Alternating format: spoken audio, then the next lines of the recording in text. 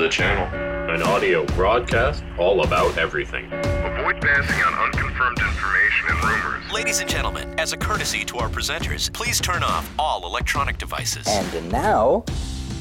Hello and welcome to another episode of iCAD Recreating, the unique broadcast for and about creatives working in advertising, design and production, and for the wider business community. I'm Mike Mesver, ex-Creative Director of Ogilvy. And I'm Pierce Mackay, ex-Creative Director of TBWA. Today, we'll be talking to three senior creatives to get some idea of just how creatives are currently working, and we'll get them to gaze into their crystal balls and predict what the creative department of the future might look like. Just trying to feel that you're always part of something that was going on, and I think that's very easy when you're physically in the space. You can just see over the shoulder of an art director and actually get involved in the job. And later, I'll be examining the impact of the current situation on the personal and professional life of a working creative. I'll be talking one-to-one with Rossi McCauley, president of iCAD and founder and principal designer of Distinctive Repetition, about his personal experiences and his belief in the value of a creative community and of creativity in general. Okay, so I suppose one thing is happening now, and that is that we're coming to realise what the implications are behind that horrible phrase, the new realities. Well, today I'm joined by three creative leaders who really understand that in relation to advertising agencies and design studios. I have with me Des Creedon, ECD of TBWA Dublin, Mel O'Rourke, founder and lead creative of CI Studios, and Owen Nolan, independent creative. You're all very welcome, guys. Thank you very much. Let me start with you, Mel.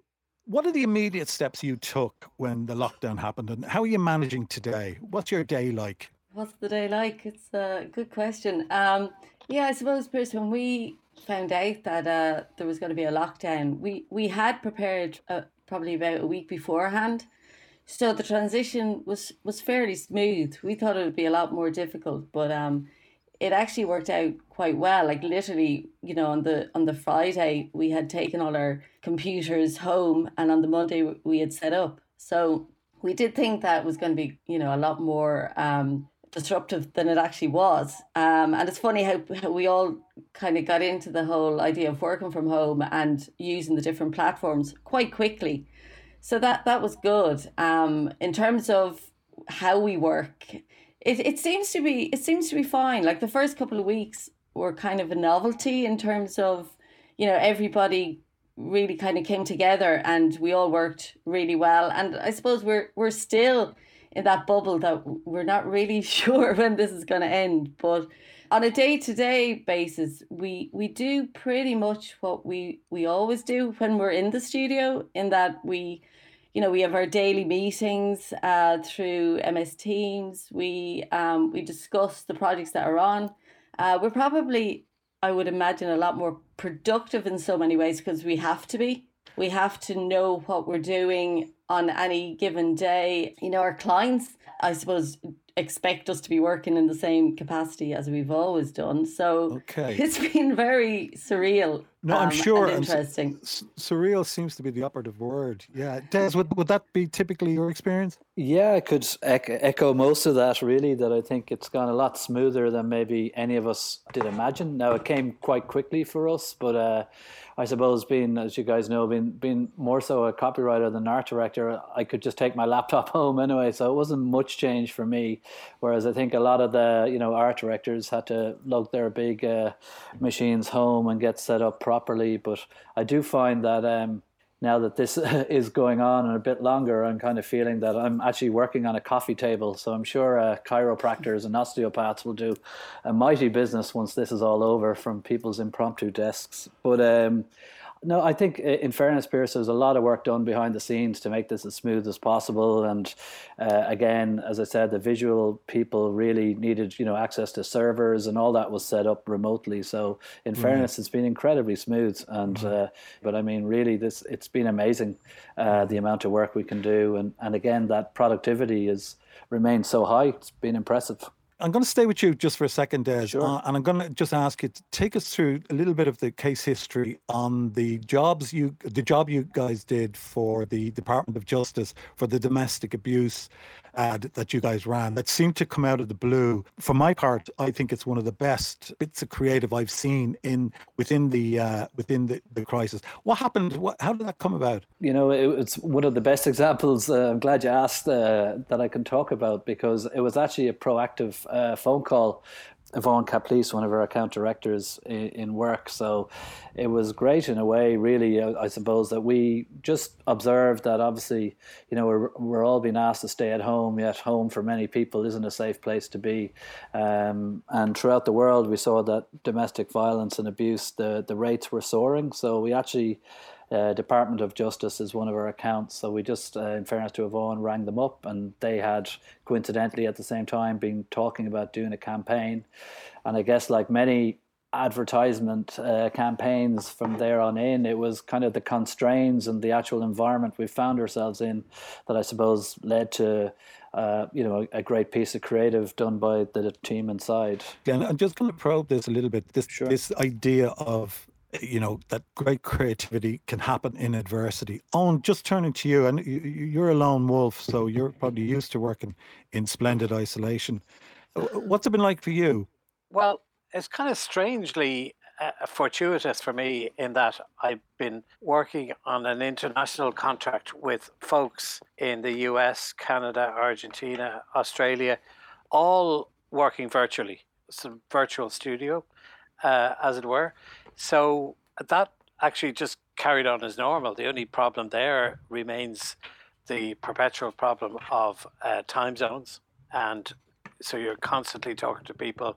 For the Australian person in the meeting, it's late at night. For the Americans, it's early in the morning. And towards the end of the day for anybody on this side of the Atlantic. So that went on as business as usual. Turn to you, Mel. I mean, are there specific challenges working virtually as a designer? And do you think that this is going to be something that will have a legacy, that we'll actually turn to this kind of much more virtual working? It's hard to know. I think there's a lot of benefits, obviously, to working from home. But, you know, from our experience, you can't really beat the kind of, you know, the collaboration that goes with being together in a studio. I know that some of the designers, especially the younger ones, find that not difficult. I mean, we're doing the work and it's all good. But I do think they miss that kind of sense of just being able to share ideas, you know, in a studio environment. So I don't know if this is kind of the new norm when we get back to normality. I do suspect that everyone will rush back to the studio really quickly. And I think it'll probably be a nice thing to know that we can actually work from home if we need to. But I think people in our place anyway seem to prefer just to be together when it comes to ideas. But saying that, you know, we've had a few tricky and challenging presentations, and where, you know, you would think that the work is going to suffer because we're not together, but the work has been, you know, same standard, it's if not better. So, you know, I think being in isolation, sometimes you can really focus and put your best work together. But in other ways, it's kind of difficult when no one's around. Well, just on that point, Des, I mean, I'm familiar with the setup in TBWA in Dublin. I mean, part of it is that open plan where you walk the floor as a creative director. I think you'd be looking over people's shoulder in the most benign way. But that kind of spontaneity, that spark, that chat, when you don't have that, how much are we missing? Yeah, I think that's one of the things I would miss, even personally, is exactly that, Pierce, that just trying to feel that you're always part of something that was going on. And I think that's very easy when you're physically in the space. As you say, you can just see over the shoulder of an art director and actually get involved in a job all of a sudden. Whereas, and I think to echo Mel's point, I think some of the junior guys as well, it's a lot easier ask or say, I don't know what's going on, than send an email to say, I don't know what's going on, to actually put it in writing. So I always think that's the part that possibly for us has been the hardest to work out, but what we try to do, and I'm sure the guys are the same, is just try and call each other probably more often than we ever have before, obviously, but actually just keep on checking in and making sure that, you know, the guys are taking regular breaks. And we've tried an email policy because, you know, some people are juggling kids at home as well and juggle their other life, which can be really hard, or if their partner is working as well. So you can get a lot of emails late at night. For us, it's not even dependent on time zones. It's just actually when this work can get done. And some people's timings can be very different when we're all working from home in our own little bubbles. Can I ask a question? Are we working from home, or are we doing the best we can to do a bit of work during a global pandemic? Because, you know, I think to some extent it keeps being looked at like a period in which we all decided to pack up our crayons and go home, when in fact, you know, there's a death cloud hanging over. There's a sort of an apex predator outside, that we're still, the kids, our kids, I've got 3 boys of ranging from 16 to 11, and they, you know, they're having anxiety dreams. Obviously everybody's worried about when they're going to see their friends and or their grandparents or all of that. So actually, you know, to some extent, to say that we're working from home, I'd like to think it's not going to be like this time next year if we're in the same situation. You know, as creative leaders, is this a time when you guys should be looking at, you know, how pitches are done, why pitches are done, and maybe looking to use this pandemic, to use this crisis as a way of maybe addressing certain things? I'll start with you, Des. You know, pitches, I suppose, you know, they've been questioned now for a good few years, and, you know, there's RFIs and everything else. And I think I possibly read what Owen wrote on LinkedIn anyway. But I do think there is merit in, you know, I think good clients know who the good agencies are, but I do think, you know, chemistry meetings, I think, are important. For example, we've started on a pitch process already, I suppose, in this period, you know, so we kind of figured, geez, how do you do a chemistry meeting at a time like this? But actually, you know, you, again, through the constraints, you come up with good ideas of trying to make that work. But I think, look, pitches have forever been, you know, you talked about a drain on resources and everything else. That's what a pitch is, you know. And I think sometimes even from our client side of things, pitches are, you know, not necessarily the best way for them either to pick their agency. So, you know, I'm sure Owen has a lot more thoughts on this, but... Would that reflect your reality, Mel? Are pitches a big strain on you guys as well? As a rule, we don't pitch for the very simple reason that our belief is that you know our work, you know what we do. It's better that we invest the time into the actual project, you know, because it's a different type of working than, say, advertising. You know, with design, the budgets are a lot smaller, obviously. So for us to pitch for work, it just wouldn't make any sense, because you have to, you know, for a brand project, for instance, you have to really understand the strategy behind a business. And it's all about figuring out things as you go when you're working with a client, you know, making sure that their business strategy matches the brand strategy and that kind of thing. So for us, it's a waste of time to some extent to be pitching for work like that, because they're not going to measure like with like, you know? Yeah. I think pitches may well actually have reached a natural break in the road, a crossroad, in that the post-COVID, I think unfortunately there are going to be fewer ad agencies and a lot more people looking for work. And it just may be that pitches may not work out well from the client's point of view if they don't have the budgets that they had and they have a different set of targets. Okay, on that note, I'd like to say thanks first to Mel O'Rourke, Des Creedon, and to Owen Nolan. It was great talking to you guys. Thank you very much indeed. I'm very pleased today to be joined by none other than Rossi McCauley, President of ICAD. Rossi, you're very welcome. Thanks, Mike. It's lovely to talk to you. And I'm really struck by the wonderful piece that you wrote on the Insights section of the ICAD website recently, which I guess the theme of is knowing you're not alone. Do you want to talk to me a little bit about what that's about?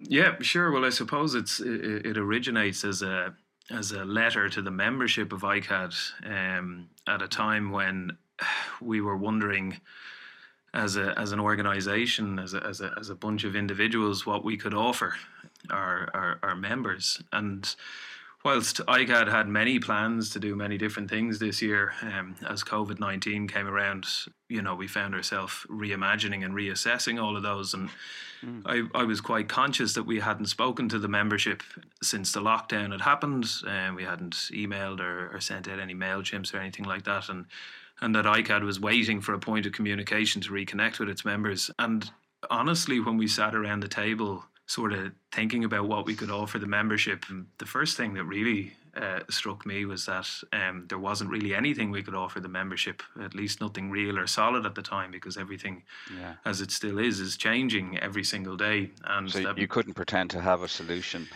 because there isn't one. But I think a couple of things came out of conversations, like, when I look through my notes from board meetings, what we're talking about when we're dealing with the membership, you have people saying things like we have to be brutally honest about whatever we talk to them about, and that whilst we can develop support networks and solutions, we really don't have the answers to the problems. There was a phrase you used that struck me, which was insurmountable challenges and deep personal fears. Yeah, which is very much something that I think I was feeling that personally myself, and not for the first time in my life. But as everything started to evolve, and it all happened so immediate as well. It was an instant change of landscape, and you find yourself in a mental headspace where everything seems impossible. And what was happening to me for a while was that I was talking to ICAD as a community, not just of its board members, but of my colleagues and my peers that I would have to be in connection with through ICAD. We were having these conversations that started out quite simply, and maybe a request for something or an invitation to get involved in something, and very quickly they were changing into these incredibly deep and personal conversations with professionals and people I've known for a long, long time, who just seemed to get stuck.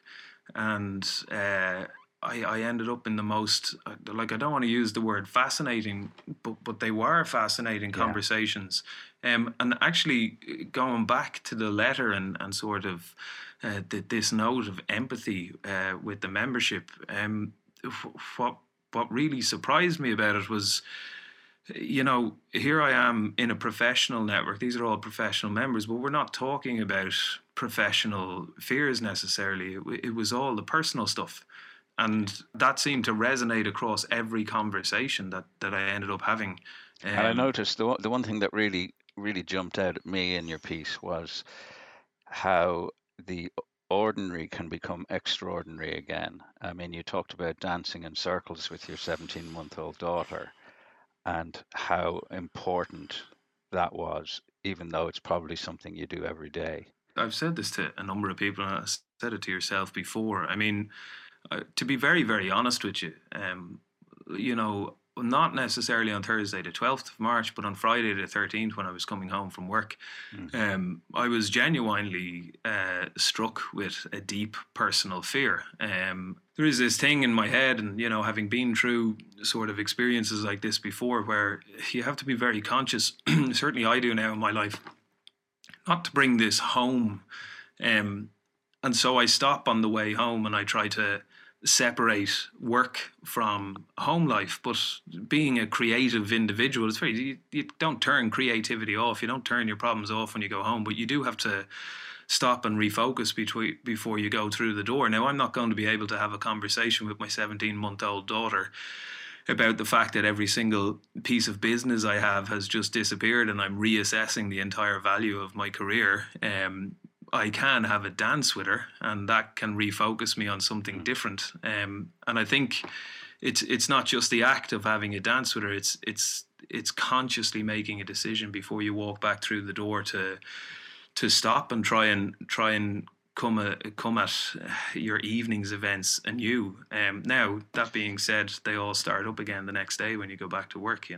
Yeah, and you use the word consciously there, and I'm I guess, conscious myself of the importance of maybe naming some of these things, and how, by talking about your fear, I'm wondering if that has helped you work your way through it. Well, I mean, I would have personal experience, having been to see a therapist for other issues in my life down through the years. I've learned the hard way that concealing or burying things or hiding, it'll always come back to haunt you. It's not necessarily training, but I suppose through experience, I have been through traumatic events before. I have been through a recession where I did lose a business and a business partner who was a best friend as well at the time, and was faced with all sorts of challenges. And I kind of, at the end of the last recession, I spent a year sitting on the side of a mountain down in Wicklow, having all sorts of conversations with myself, trying to figure out how to deal with the problems that I faced, the challenges. And through proper professional help and therapy, although I'd fought it off a lot in my life, it wasn't until my late 20s, early 30s that I actually went and sat down and talked with a professional therapist about it. So I kind of had some, I suppose you could call it, training coming into this, that having been through it before and having learned the very hard way how fears and challenges from life and from work can permeate into your personal life and wreak havoc. So I'm always conscious of that now, and as anybody who's gone through any form of therapy would know, you build up mechanisms and understandings to know when these things are going to become something bigger. And the small parts of it are, the stopping at the door, the taking time before you walk through the door, or even, making sure you cycle home as opposed to drive home because you realize that the car is a place that you're tense as well. Turn your telephone off. So I kind of had some personal training and experience of it. That being said, it's a practice, and it has to be maintained. And you mentioned there turning, you can't turn creativity off, even though, the rest of the world maybe is turning off. And I'm wondering about the risks of that creativity sometimes turning on you, in the sense that we all have fantasies and imaginations, and, it's easy to ramp up into a crisis as well as ramping away from it, using our creativity. Do you think that's an issue, that kind of, you have to stop yourself from imagining the worst, I guess is what I'm saying? Absolutely. A creative mind is thinking all the time. It's going all the time. It's very hard to turn, especially when if you're, as creatives, a lot of us are our own business. It's every little facet of what we do, and everything's linked together. The success of my business economically means that I can enjoy my life with my family, but also I feel rewarded by the output of projects and the achievements I get in those. So it's an integral part of my human nature, and it doesn't get turned off late at night. It has to be very consciously turned off. Yeah. And that's a very difficult thing to do at the moment. I'm not going to lie to you about that. Yeah, I can understand how that would be the case. And in addition, I'm wondering, in your piece, you talk about adversity, and that, I guess, in the beginning, as we've just been discussing, adversity can really become very stressful and can interfere with your creativity, and the creativity can fuel it and make what's adverse seem even worse. But you go on to say that adversity is not the enemy of creativity, and I really love that thought. And I'm wondering if you want to say a little bit more about that. This isn't just a thought that comes from me. This comes from a group of peers working through things together and having conversations. And actually, as a community in conversation, you can start to see how everybody is actually thinking that way. From my point of view, where it kind of struck me is that in the first 4 or 5 weeks of this whole thing, I really felt like I was grasping at straws, and I went back to relying on my process, my teaching, my learnings as a designer in terms of applying processes. But it was very difficult to, when I haven't designed anything in 6 or 7 weeks, so it was very difficult to apply a logical process, and then at a certain point, I'm looking at a line that's on my own website about how I approach projects anyway, and what the role of designers is. and not just designers, but creatives. And, you know, first and foremost, when somebody walks through your door, your role is to help them solve a problem. Now, in my arena, that's visual communication, but it's so much more. And anybody who works as a creative in communications in any capacity understands that, you know, solving the brief, the steps that go along the way, like it's not just that you're outputting an identity or a poster or a system at the end of it.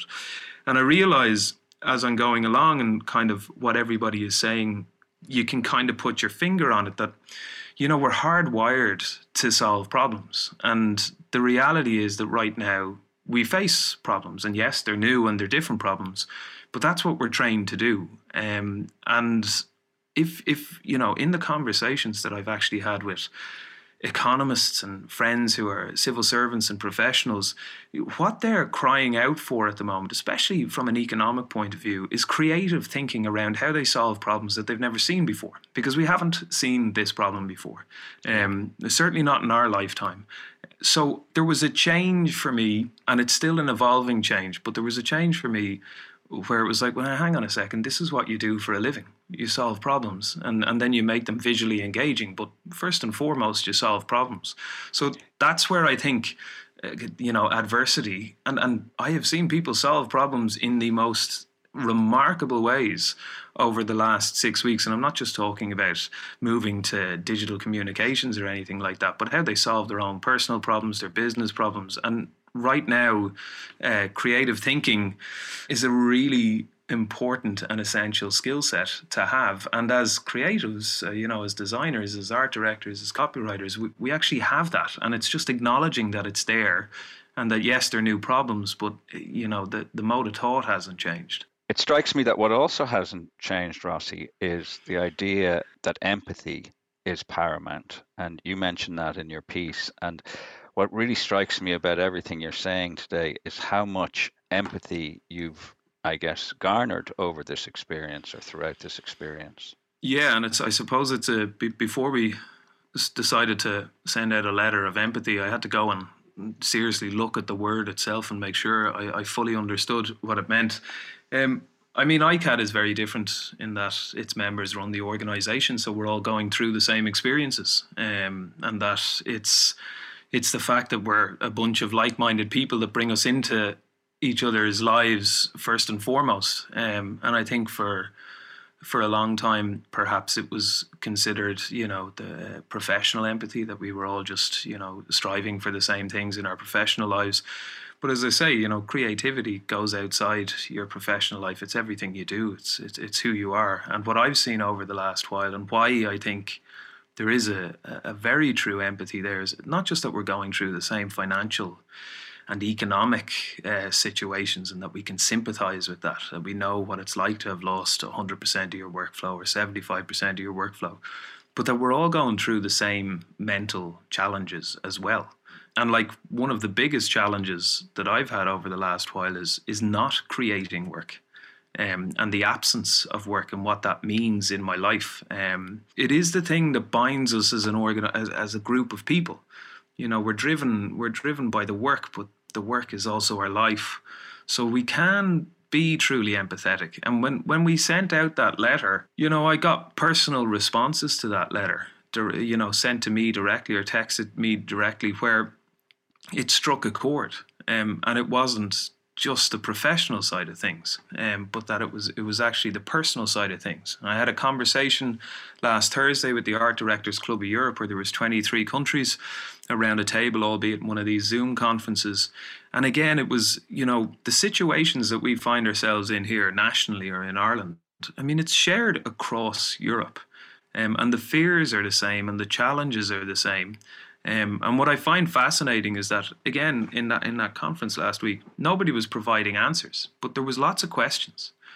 And when you walk away from those conversations, just like every conversation I've had with my peers through ICAD over the last while, especially the ones of different disciplines, where these conversations and these askings of questions provide the beginnings of answers to things for me. And it's an ongoing process. So I think the only thing I've seen in the last few weeks is that together, I think people are starting to really ask the right questions. And that's only, if I was sitting at home and, working in solitude, I wouldn't have that sort of benefit of thinking. And that's kind of what the whole point of the benefit of community was, and what my friend Len, the psychologist, was saying, what's the benefit of group therapy?